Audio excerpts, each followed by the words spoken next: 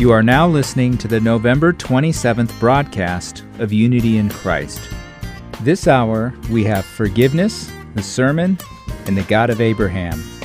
First, let's begin with forgiveness.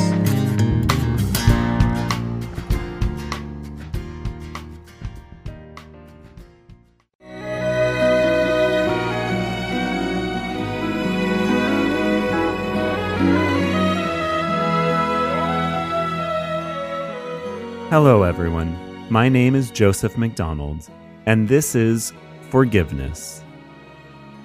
Last time, we talked about how we need to follow the steps of Christ as our example.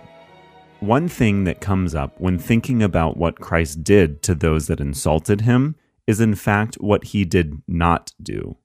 He did not insult them back. People inflicted serious pain on him, but he did not get back at them.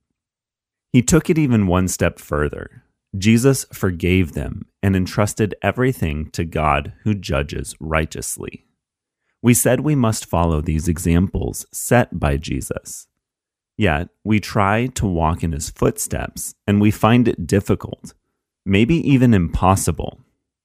Well, why can we not follow what Jesus did?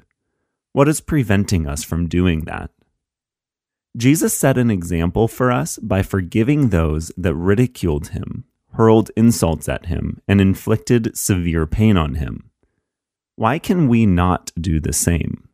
To answer these questions, let us turn to the Bible and read from Colossians 3, verses 1 through 10. Therefore, if you have been raised with Christ, keep seeking the things that are above, where Christ is, seated at the right hand of God. Set your minds on the things that are above, not on the things that are on earth. For you have died, and your life is hidden with Christ in God. When Christ, who is our life, is revealed, then you also will be revealed with him in glory. Therefore, treat the parts of your earthly body as dead to sexual immorality, impurity, passion, evil desire, and greed, which amounts to idolatry. For it is because of these things that the wrath of God is coming upon the sons of disobedience. And in them you also once walked, when you were living in them. But now you also rid yourselves of all of them: anger, wrath, malice, slander, and obscene speech from your mouth. Do not lie to one another, since you stripped off the old self with its evil practices, and have put on the new self, which is being renewed to a true knowledge according to the image of the one who created it. These verses tell us about a person that received a new life in Christ. This person lives a new life after being exposed to Christ's life in God. This person does not live in his old body anymore. If you receive Christ as your personal Savior, you are God's child, and you are that new person. Now then, what do we have to do to live out this new life? What is it that we should seek? The Scripture tells us that we have to seek the things that are above and set our minds on the things that are above, and not to think or seek the things that are on earth. If indeed this is the case, we should be able to forgive others for the things that happened on this earth. If so, what is then getting in the way of forgiving others? The only way to answer this question is if we say we must be seeking the things on earth and not the things that are above. As God's children, we have failed to set our minds on the things that are above. When anger, unfairness, hate, and evil desire toward the person that offended us fill our minds, that equates to us focusing on the things that are on earth. These emotions prevent us from turning to the things that are above, where Christ is. It would not be possible to look upon God when we are full of hate and anger. If we walk with God and look upon him every day, we would have to overcome these negative emotions: anger, wrath, and malice. These emotions prevent us from looking upon God. If we enjoy looking upon God every day, we would get rid of these earthly things the Bible talks about. sexual immorality, impurity, passion, evil desire, and greed, simply because these things get in the way of us turning to God. This observation is central to our message today. We have to put on the new self in Christ. The scripture we read earlier says, "We have put on the new self, which is being renewed to a true knowledge according to the image of the one who created it." This verse speaks of knowledge, and knowledge in its meaning is not about merely knowing something. Knowledge comes from the Greek word epigenosis, meaning precise and correct knowledge. This word refers to the ethical and divine knowledge of God, which is precise and correct. In other words, we are renewed to a true knowledge by experiencing the new life in Christ. We can distinguish our new life from the old life, the life after we know Christ from the life before we knew Christ. Once we come to this true knowledge of Christ, we come to understand what is right and what is beneficial to us. Therefore, those that are renewed to a true knowledge choose the right things voluntarily. They do the right things not because they heard that it is good for them, but because they came to understand that it is beneficial for them. Looking at the example of Jesus, we see that he forgave the people of their offenses because he was thinking the things that are above, not the things that are on earth. Jesus looked upon God's grace and God's will to be done through his suffering. Jesus did not focus on his sufferings, insults, or ridicules. He focused on God's grace and will. Would you recall the time when you first met the Lord and became his child? What did you gain, and what did you leave behind? Colossians 3:7 says, "We also once walked in earthly things, when we were living as the sons of disobedience." And the verse right before says, "If we live like that, the wrath of God is coming upon those sons of disobedience." Because we became a new self, we have to get rid of our old self and our old behaviors. And we have to look to God, who created us, and focus our minds on the kingdom of God. We have to live a prayerful life, for God's will to be done on earth as it is in heaven, and for God's holy will to be done in us. What's going to happen if we refuse to forgive others and just adhere to the things that are on earth? What's going to happen if we refuse to look for the things that are above? In Ephesians chapter 4, verses 30 through 32, it says, "Do not grieve the Holy Spirit of God, by whom you were sealed for the day of redemption. All bitterness, wrath, anger, clamor, and slander must be removed from you, along with all malice. Be kind to one another, compassionate, forgiving each other, just as God in Christ also has forgiven you." If we don't forgive others, and if we continue to harbor anger and hate in our minds, the Holy Spirit inside of us will grieve. We would, in essence, become the cause of grieving by the Holy Spirit. Would you be okay with that? Are you going to continue to hate those that offend you and make the Holy Spirit of God grieve? Take a moment and reflect upon if you have stopped looking for the things that are on earth.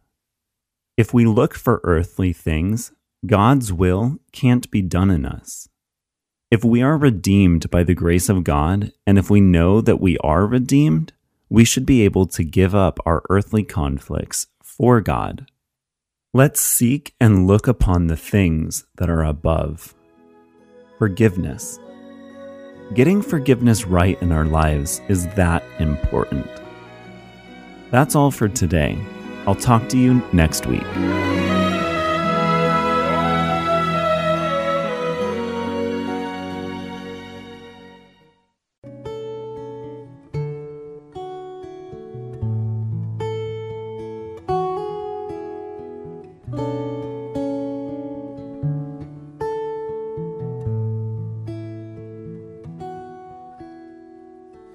I am a sinner You're blameless, Lord. My sins against you can't be ignored. They will be punished. I know they must.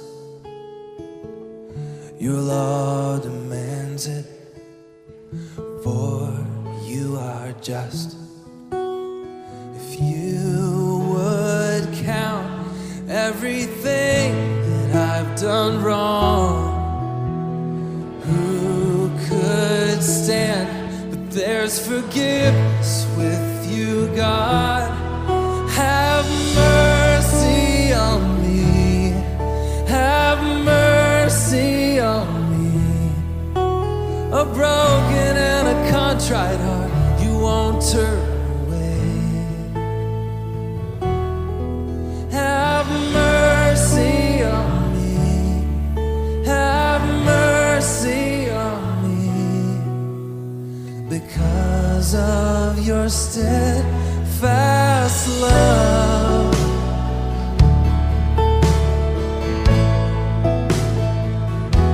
I need your mercy, Lord. Pour out your steadfast love. Father of mercy, you gave your Son to make atonement for wrongs I have done. What you required, Jesus fulfilled. And I don't deserve it, and I never will.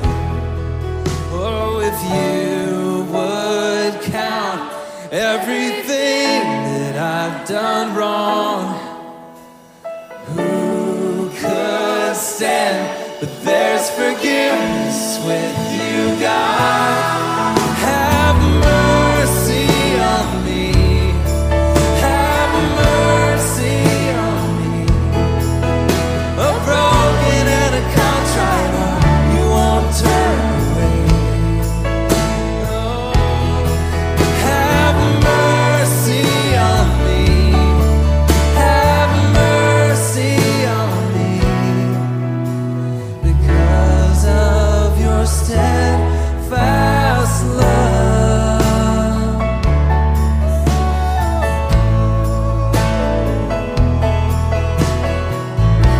I put my trust in your love. Because of your steadfast love.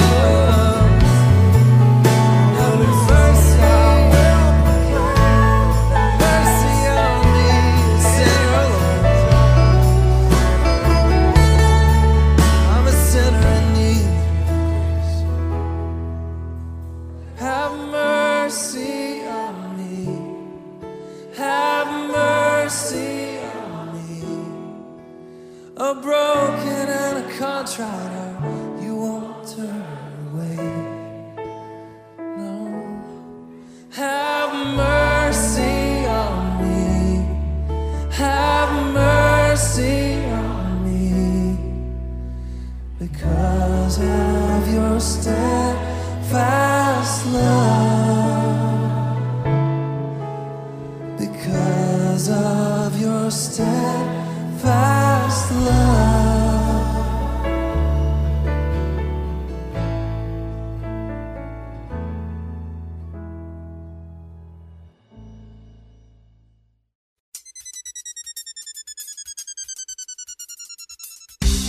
Coming up next is a sermon by Pastor David Platt of Radical.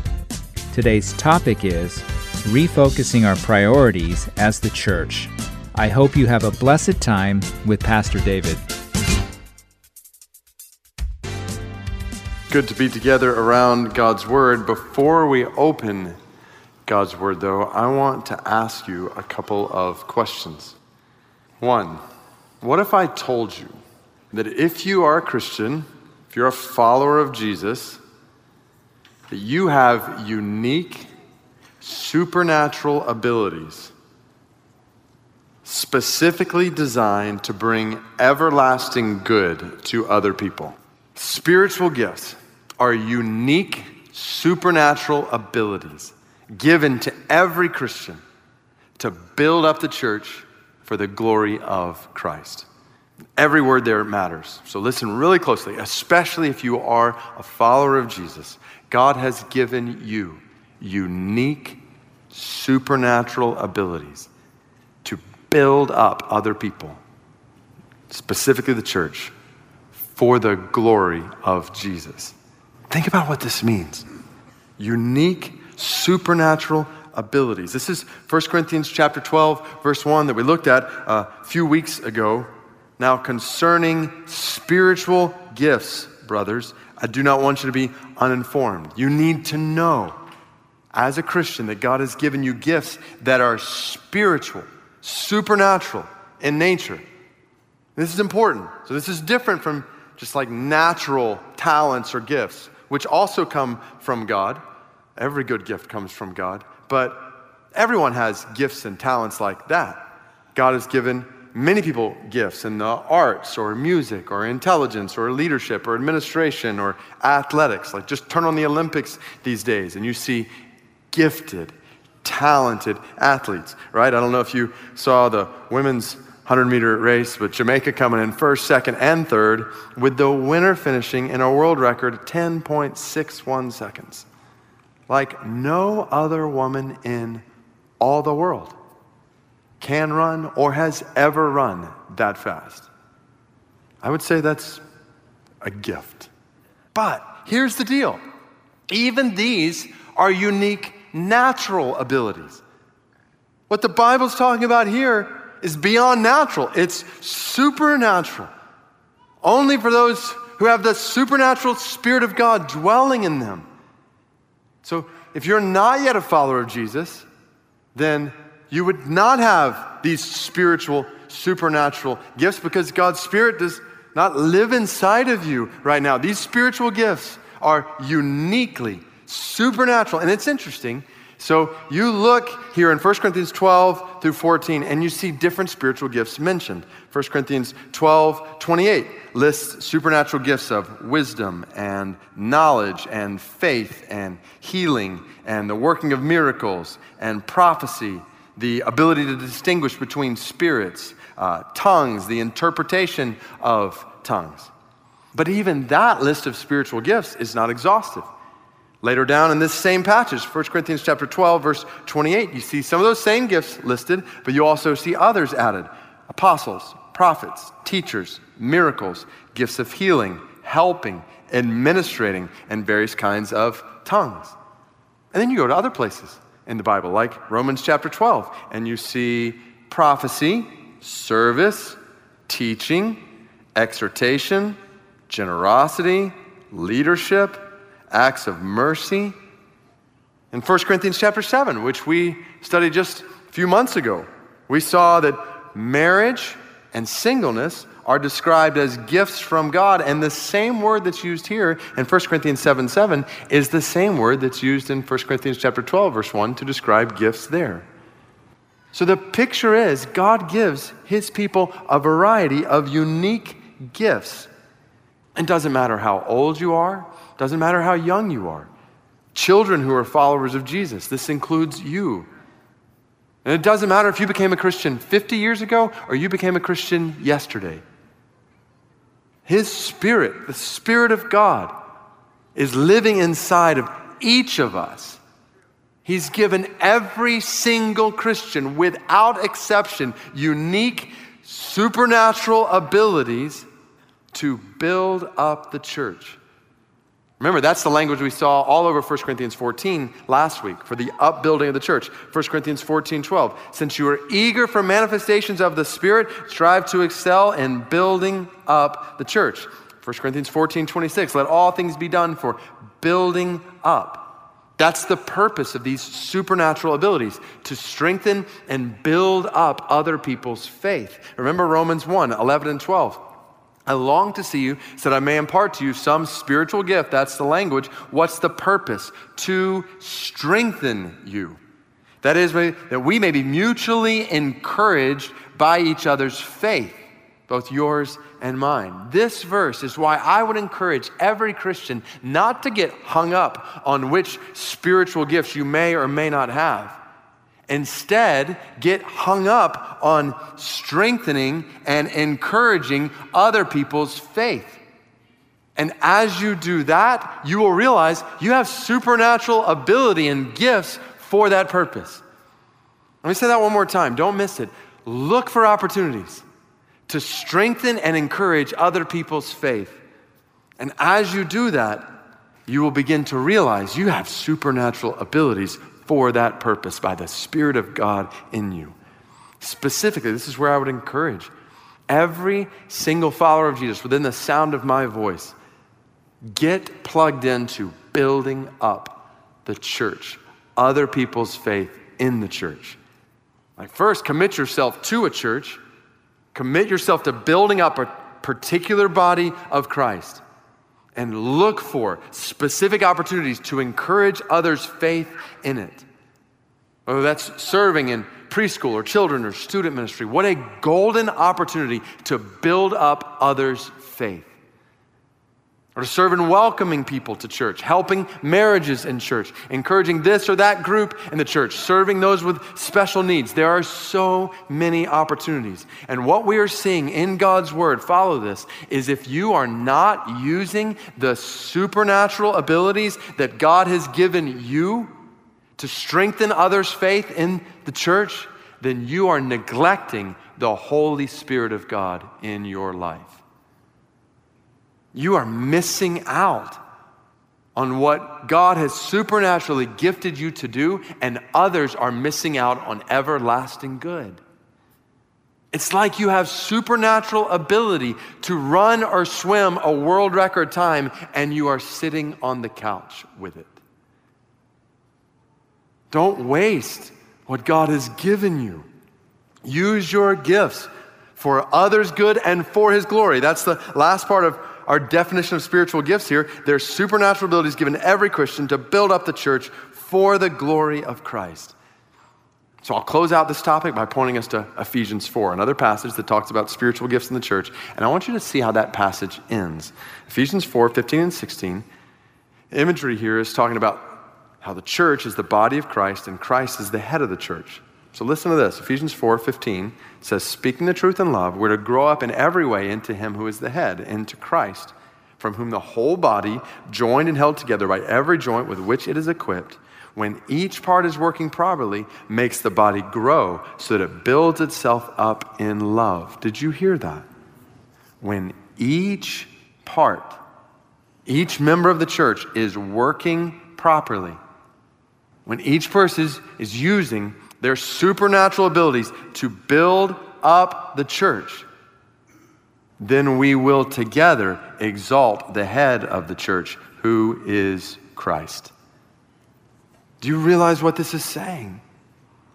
If you, with the Holy Spirit of God inside of you, with spiritual, supernatural abilities from Him inside of you, if you are not using those gifts to the full, then Christ is not getting all the glory He deserves in the church.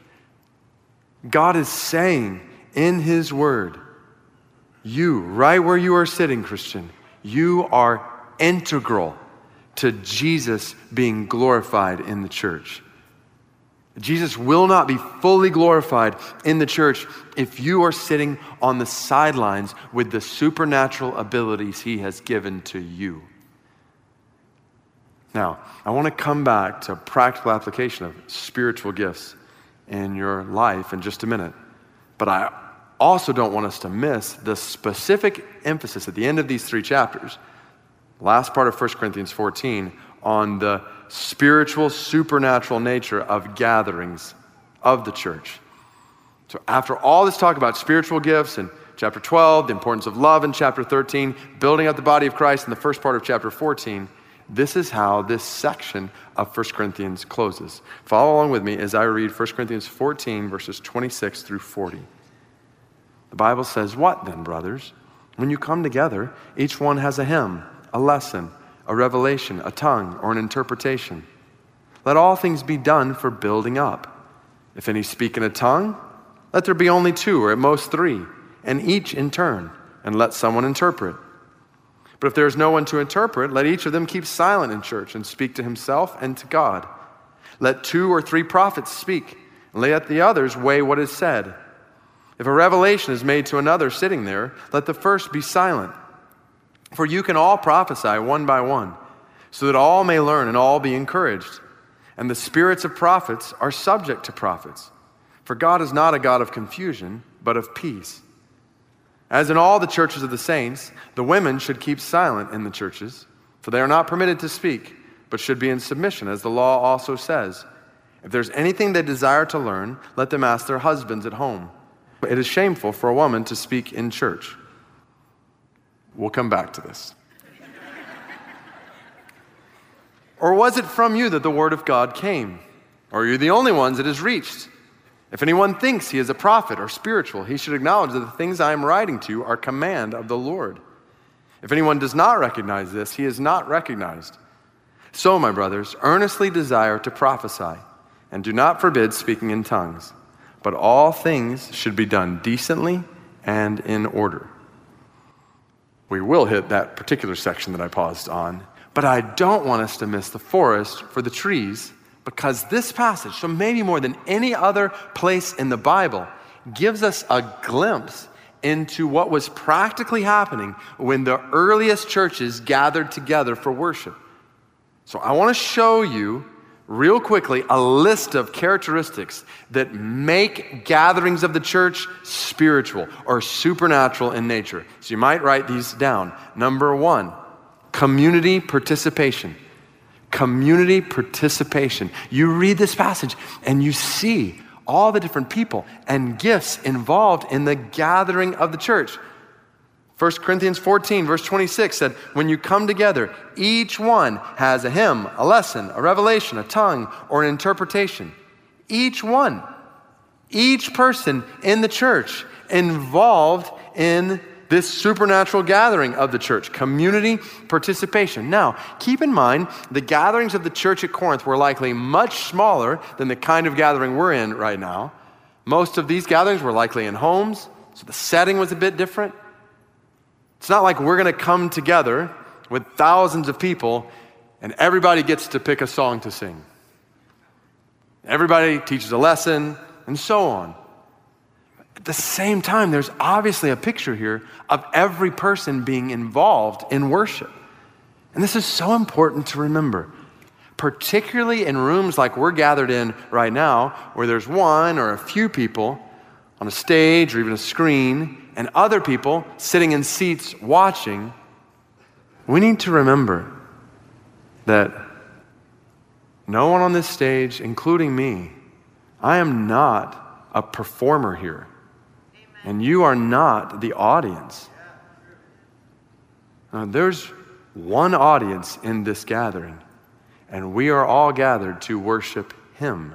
God is our audience, and we are all participants at all times. I am preaching, we are listening right now for the glory of God. We sing for the glory of God. We pray together for the glory of God. God is the audience, and we assemble before Him to worship. And I mentioned this last week, but even back up in 1 Corinthians 14, 16, remember the Bible talked about worshiping in such a way that people in the gathering together can say, amen. This word of affirmation that means let it be or may it be so. And the clear implication is that when the word of God is proclaimed or the glory of God is sung, when petitions before God are prayed, then the gathering of God's people should, in a participatory way, be saying out loud together, amen. Now, this is biblical far before it's personal or cultural.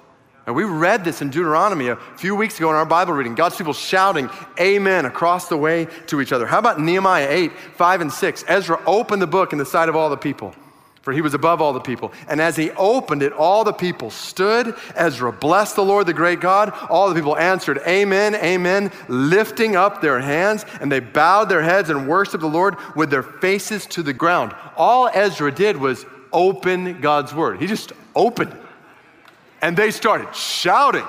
lifting their hands, bowing down with their faces on the ground.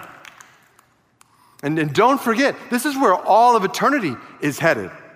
Revelation 5:13 and 14 gives us a picture of heavenly worship. I heard every creature in heaven and on earth and under the earth and in the sea, all that is in them, saying, to him who sits on the throne and to the Lamb be blessing and honor and glory and might forever and ever. And the four living creatures said, amen. And the elders fell down and worshiped. If you don't like to shout amen, you're not going to like heaven very much. Because when worshipful beings see God in all of his glory, when they hear God being exalted in his word, they can't sit silent. They shout, amen. And we are worshipful beings. So please mark it down. Let it soak into all of our hearts. May we grow in this. Worship is not a spectator sport for any follower of Jesus. No, every follower of Jesus should come into the gathering of the church ready to participate, to join in worship before our great God, our audience. Community participation. I gotta speed this list up if we're gonna hit all these. So second characteristic, and why community participation is so important, is for the sake of church edification. Church edification. So back to verse 26 of 1 Corinthians 14, let all these things, everything be done in worship for building up. Everything in the church's gathering has one purpose, to build up the church, edify the church, gatherings of the church, spiritually, supernaturally designed by God to encourage your faith today. And next week, and every time the church gathers, amidst all the things we're walking through in our lives, to sing, to pray, to hear God's word, to have our faith built up by that singing and praying and celebrating the Lord's Supper and hearing testimonies of people's lives changed through baptism. God has designed our gathering together to build up our faith. The third characteristic of worship we see in this passage, clear order.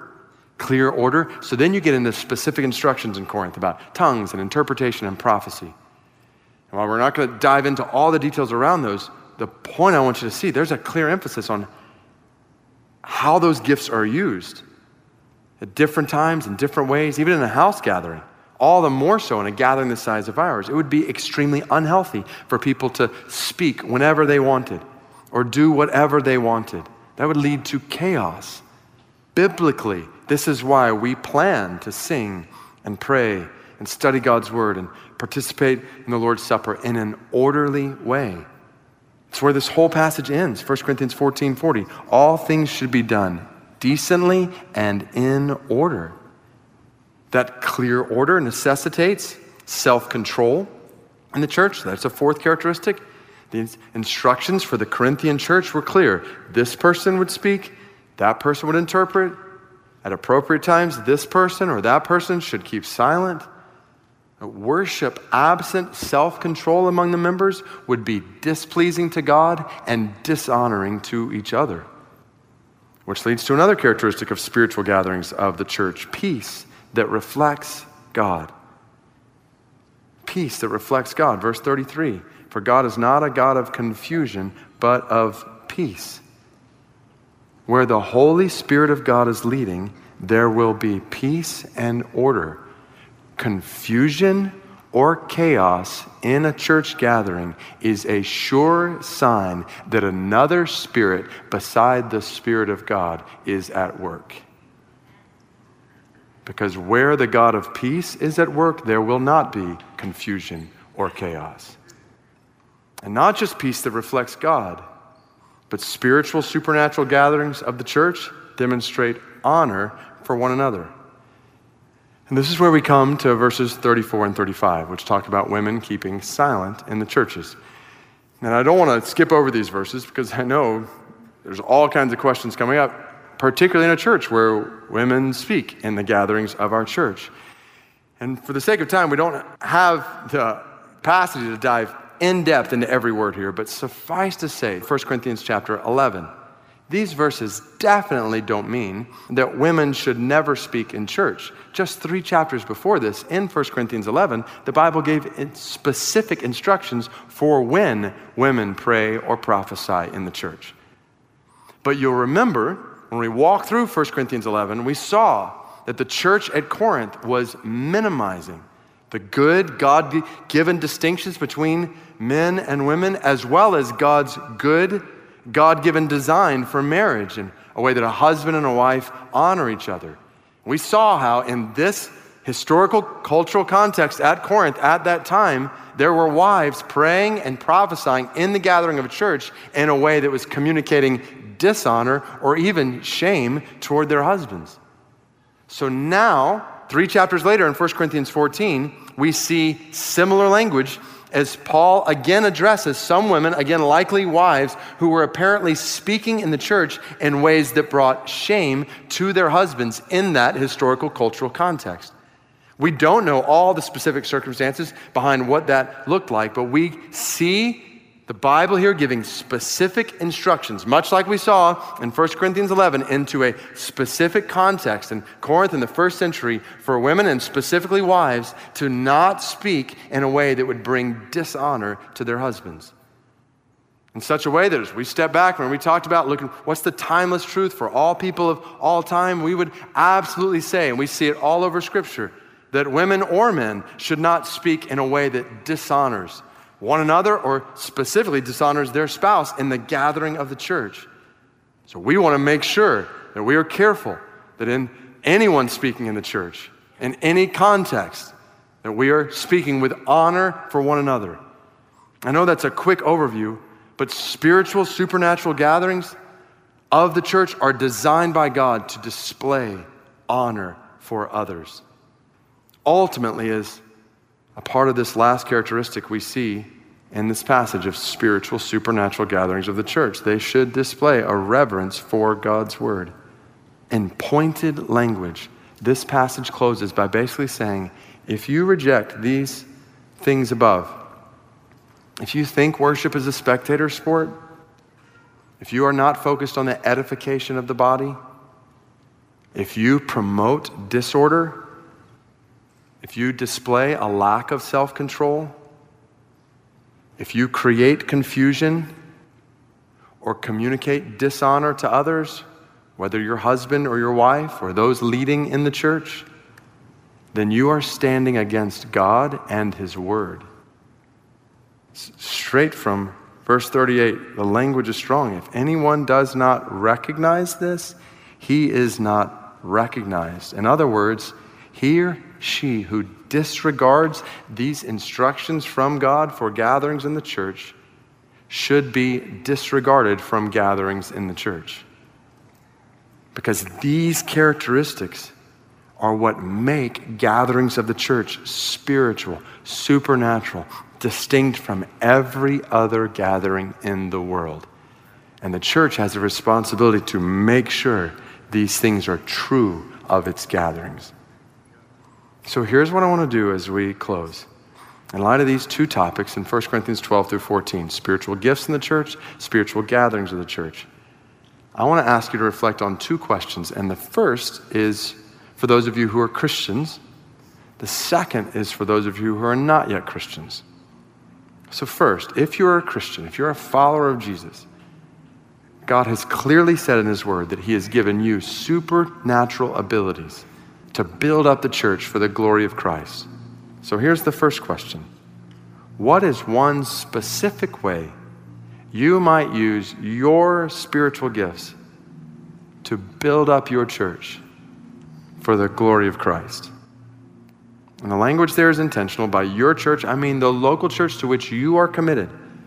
And if you're not committed to a local church where you can follow the leadership of that church as a member in it, I exhort you biblically to do so and ask, what are specific ways I can build up others' faith in my church and the church family I'm a part of?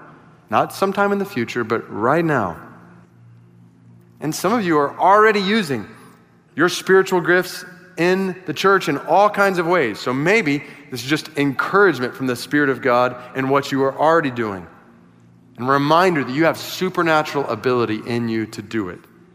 Or maybe this is an opportunity for you to pause and say, is there anything God is leading me to do to encourage others in faith beyond what I'm doing now? Just to ask the question and discern what God's Spirit in you is saying to you. Regardless, however you respond to this, do not sit on the sidelines with supernatural ability inside of you. And then the second question, for those of you who are not yet followers of Jesus in this gathering, I want to ask you to consider, what is keeping you from trusting God's love for you in your life? Our sincere hope in this gathering is that you would see the love of God for you in a way that leads you to trust His love in your life. God sent His Son to die on the cross so that you could be forgiven of your sin, restored to a relationship with Him. What is keeping you from trusting God's love for you? And as you answer that question, I'm hoping that for some of you, for the first time today, you think, I can't think of a reason. I don't know why I should not trust today in God's love for me through Jesus. And if that's the case, I invite you to see that's the Holy Spirit of God speaking to your heart right now, doing what He's designed this gathering to do, inviting you to receive God's love, to trust in Jesus as Savior and Lord of your life. I invite you, urge you to trust in His love today.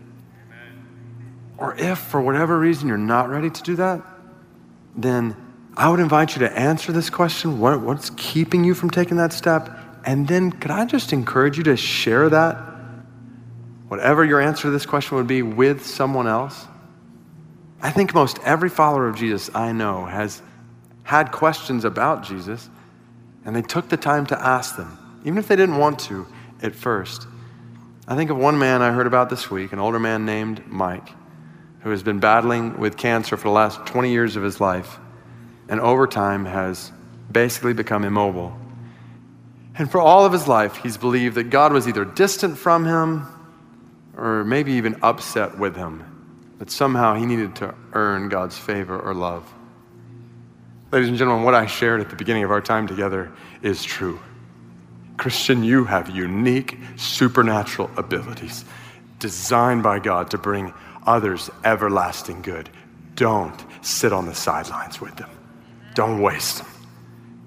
And non-Christian friend, this spiritual, supernatural gathering is designed by God for your everlasting good, if only you will open your heart to Him. So let's bow our heads before Him. Then our audience, oh God, we've gathered together today to hear from you, to sing to you, to pray to you, to build up each other's faith in you, to see people come to faith in you. So we pray, oh God, that you would be glorified in all these ways.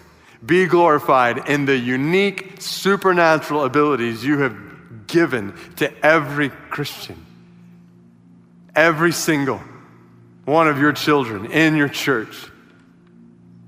May we all use these gifts to the full for your glory.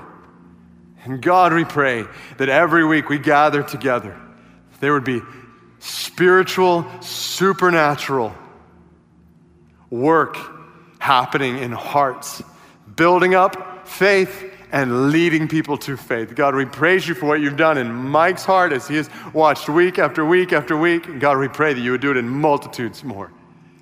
Today, next week, Jesus, week after week, we pray that many people, even as we've been reading in the book of Acts, God, may many more be added to our number. May many more come to know your grace and your love. May your word, even as we read this morning in Acts 19, may your word increase and prevail mightily. And grant us as a church family undistracted, undeterred focus toward that end.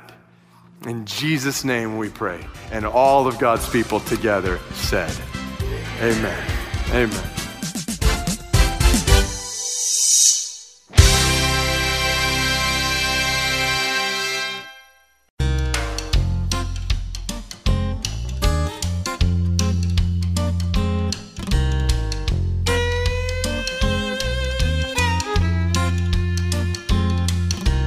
This little light of mine, I'm gonna let it shine.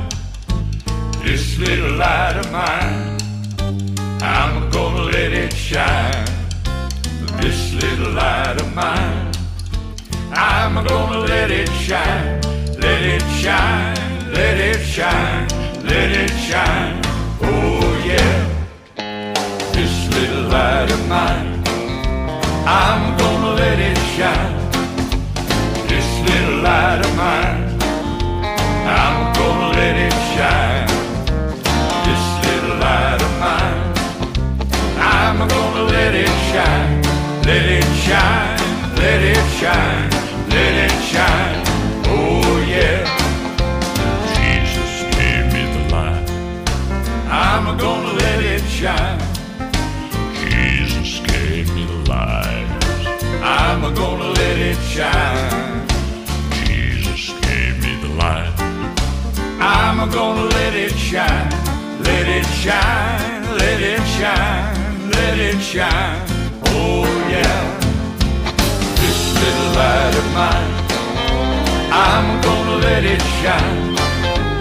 This little light of mine, I'm gonna let it shine.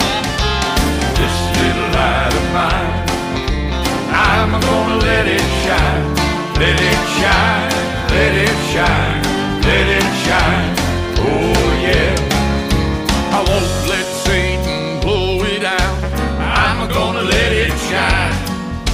I won't let Satan blow it out, I'm gonna let it shine. I won't let Satan blow it out, I'm gonna let it shine. Let it shine, let it shine, let it shine. Oh yeah. This little light of mine, I'm gonna let it shine. This little light of mine, I'm gonna let it shine. This little light of mine, I'm gonna let it shine. Let it shine, let it shine, let it shine. Oh yeah. Hide it under a bushel, no, I'm gonna let it shine. Hide it under a bushel, no, I'm gonna let it shine. Hide it under a bushel, no, I'm gonna let it shine. Let it shine, let it shine, let it shine. Oh yeah. Gonna let it shine till Jesus comes, I'm gonna let it shine. Gonna let it shine till Jesus comes, I'm gonna let it shine. Gonna let it shine till my Jesus comes, I'm gonna let it shine. Let it shine, let it shine, let it shine. Oh yeah. Well, this little light of mine, I'm gonna let it shine. This little light of mine, I'm gonna let it shine. Oh, this little light of mine, I'm gonna let it shine. Let it shine, let it shine. Oh yeah. Well, this little light of mine, I'm gonna let it shine. Oh, this little light of mine, I'm gonna let it shine. Oh, this little light of mine, I'm gonna let it shine. Every day, every day, every day, every day, every day, every day, every day, every day, every day, I'll let my little light shine. Let it shine, let it shine, let it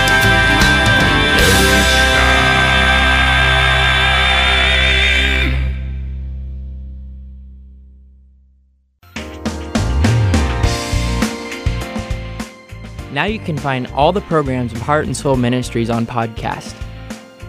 You can easily play this week or past week's programs, or you can even download them to your device in only a few minutes. Try to search for Heart and Soul Gospel Ministries at your iTunes store now.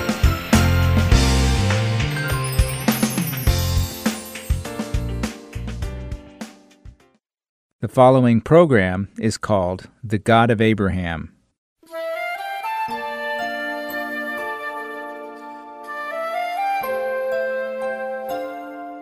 Hello everyone, my name is Terry from the God of Abraham. Jehovah Jireh means the Lord will provide. At the last minute, God prevents the sacrifice of Isaac, and Abraham was told to sacrifice a ram as a burnt offering. Abraham called the name of that place Jehovah Jireh, which means the Lord will provide. God tested Abraham's faith and saw how Abraham revered God. Now, God is reminding Abraham again of the promise he made with him, that is to greatly bless him and make his seed prosper greatly. To show us how he will keep his promise, the genealogy of Isaac's wife Rebekah appears. Now we'll look into Genesis chapter 23. Here is verse 1. Sarah lived to be 127 years old. This shows a shift in generation. Sarah died at the age of 127. Recording Sarah's age is very unprecedented because Sarah is the only woman whose age of death is recorded in the Bible. The age of death of Eve, who was the ancestor of humanity, is not even recorded. That's how important Sarah's position was. If Sarah is 127 years old, then how old is Abraham?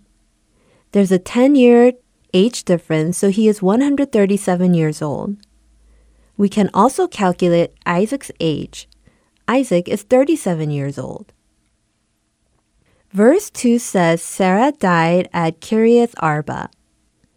When Sarah died there, Abraham went to mourn for Sarah and wept over her. Generally in theology, it is interpreted that Abraham went into Sarah's tent and mourned. However, the Jews interpret this a little differently.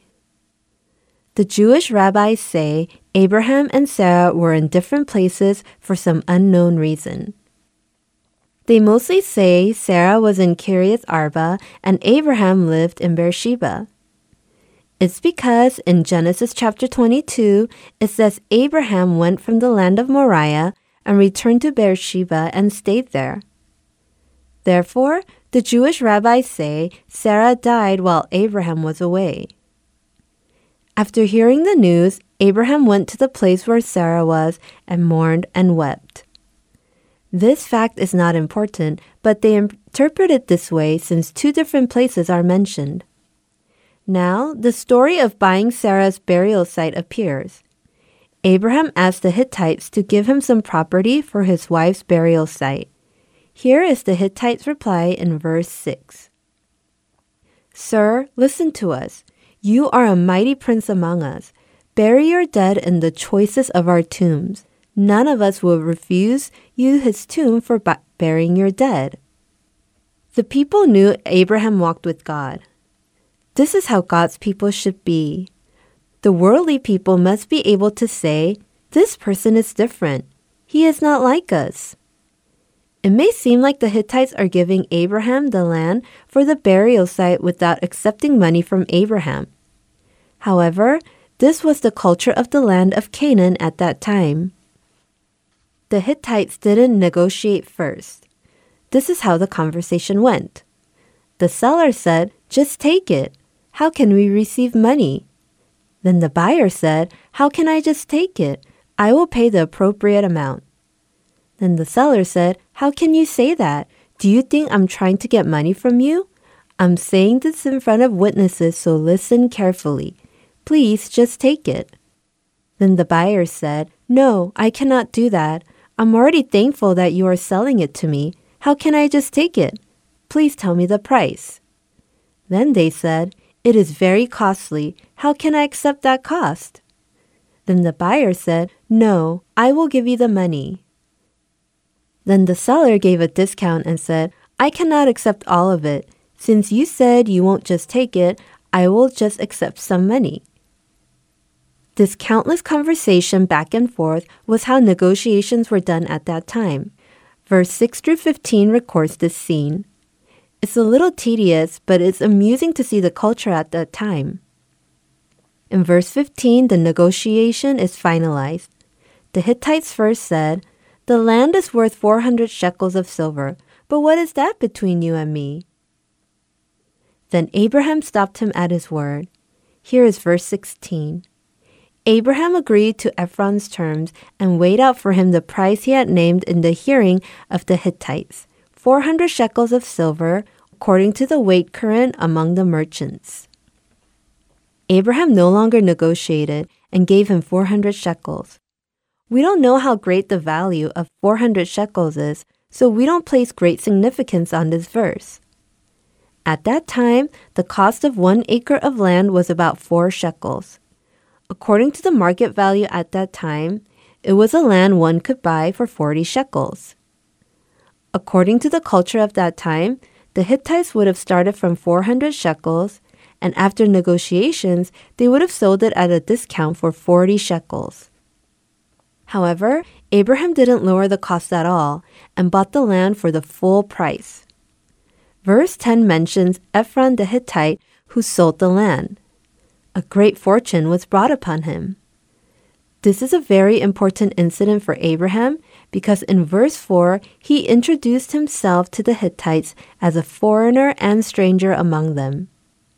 By officially purchasing the land, he became an official owner of the land of Canaan.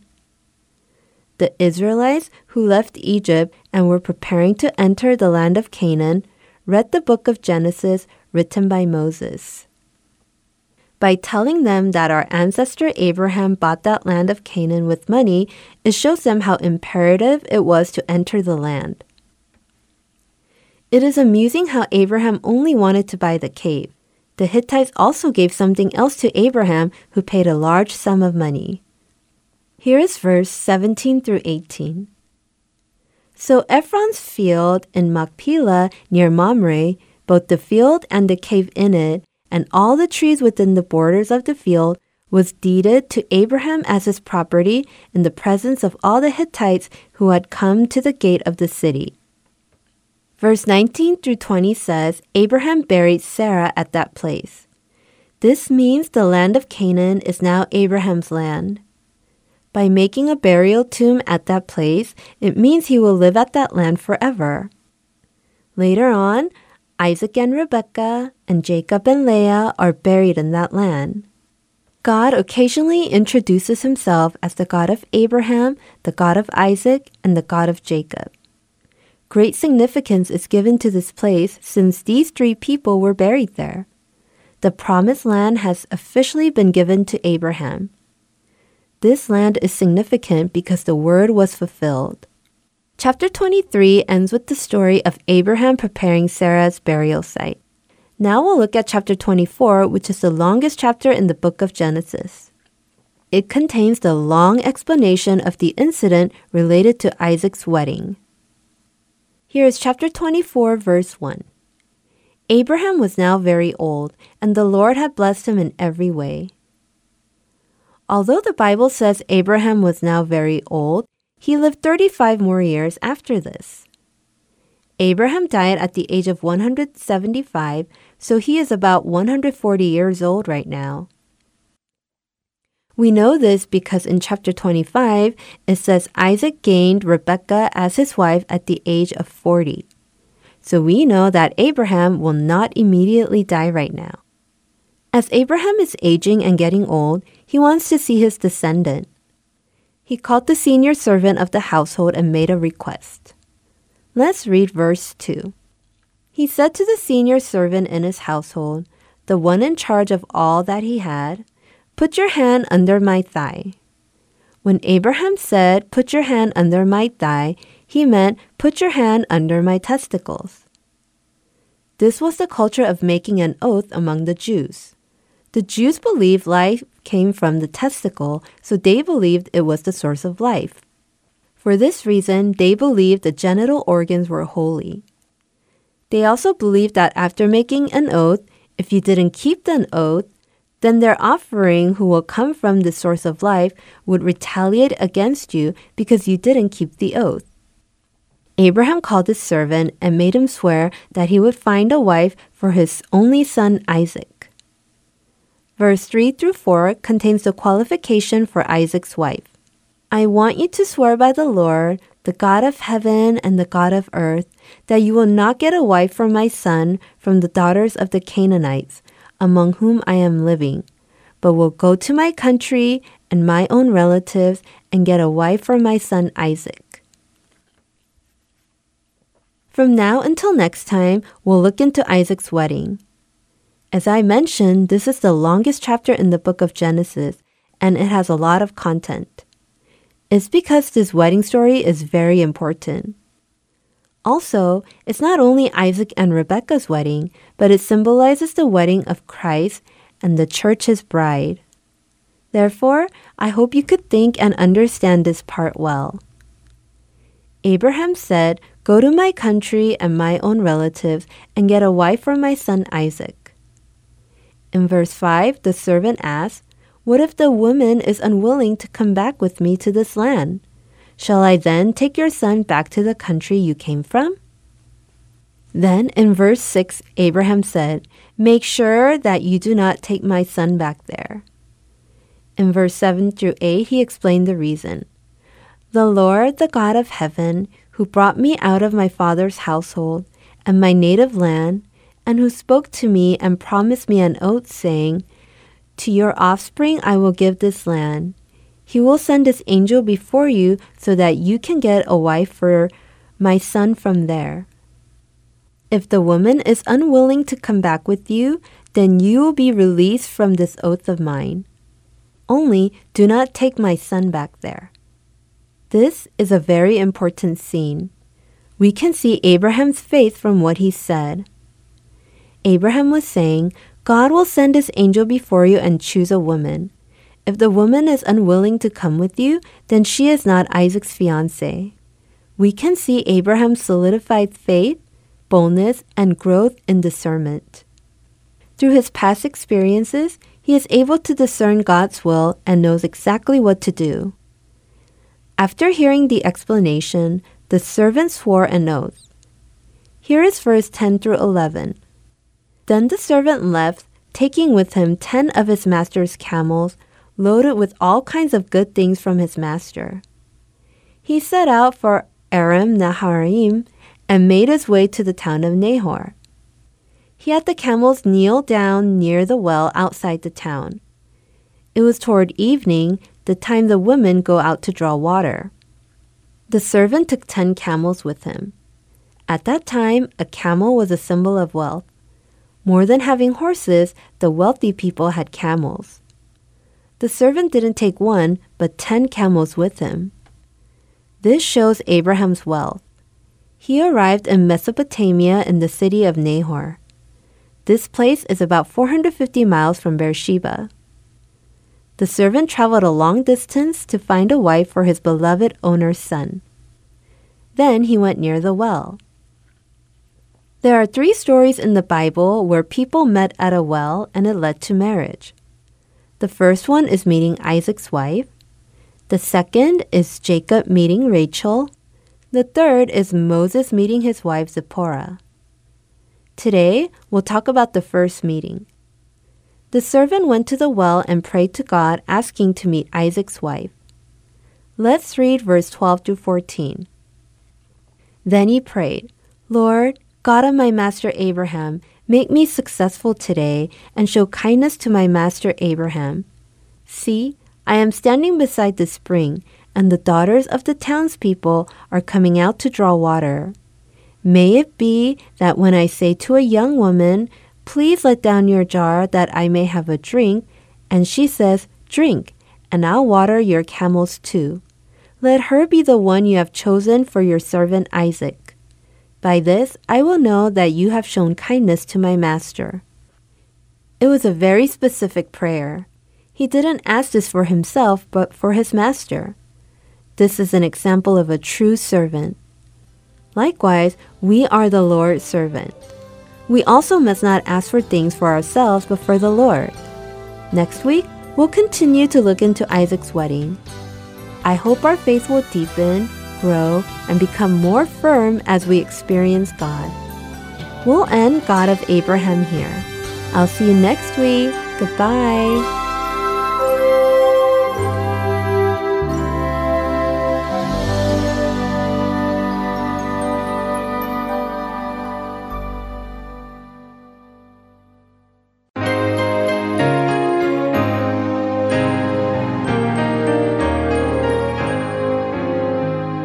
There shall be showers of blessing.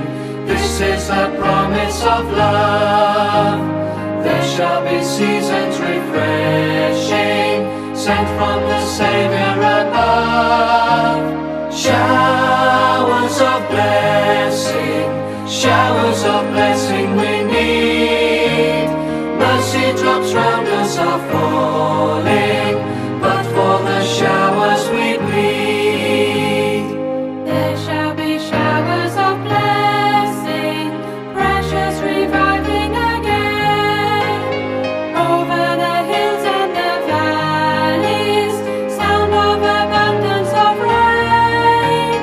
Showers of blessing, showers of blessing we need. Mercy drops round us are falling, but for the showers we plead. There shall be showers of blessing, send them upon us, O Lord. Grant to us now a refreshing, come and now honor thy word. Showers of blessing, showers of blessing we need. Mercy drops round us are falling, but for the showers we plead. There shall be showers of blessing, oh that today they might fall. Now as to God we're confessing, now as on Jesus we call. Showers of blessing, showers of blessing we need. Mercy drops round us are falling, but for the showers we plead. There shall be showers of blessing, if we but trust and obey. There shall be seasons refreshing, if we let God have his way. Showers of blessing, showers of blessing we need.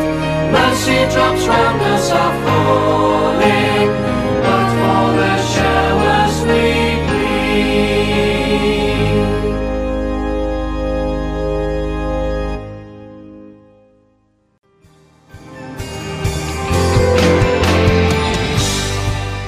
We are now ending our Unity in Christ broadcast.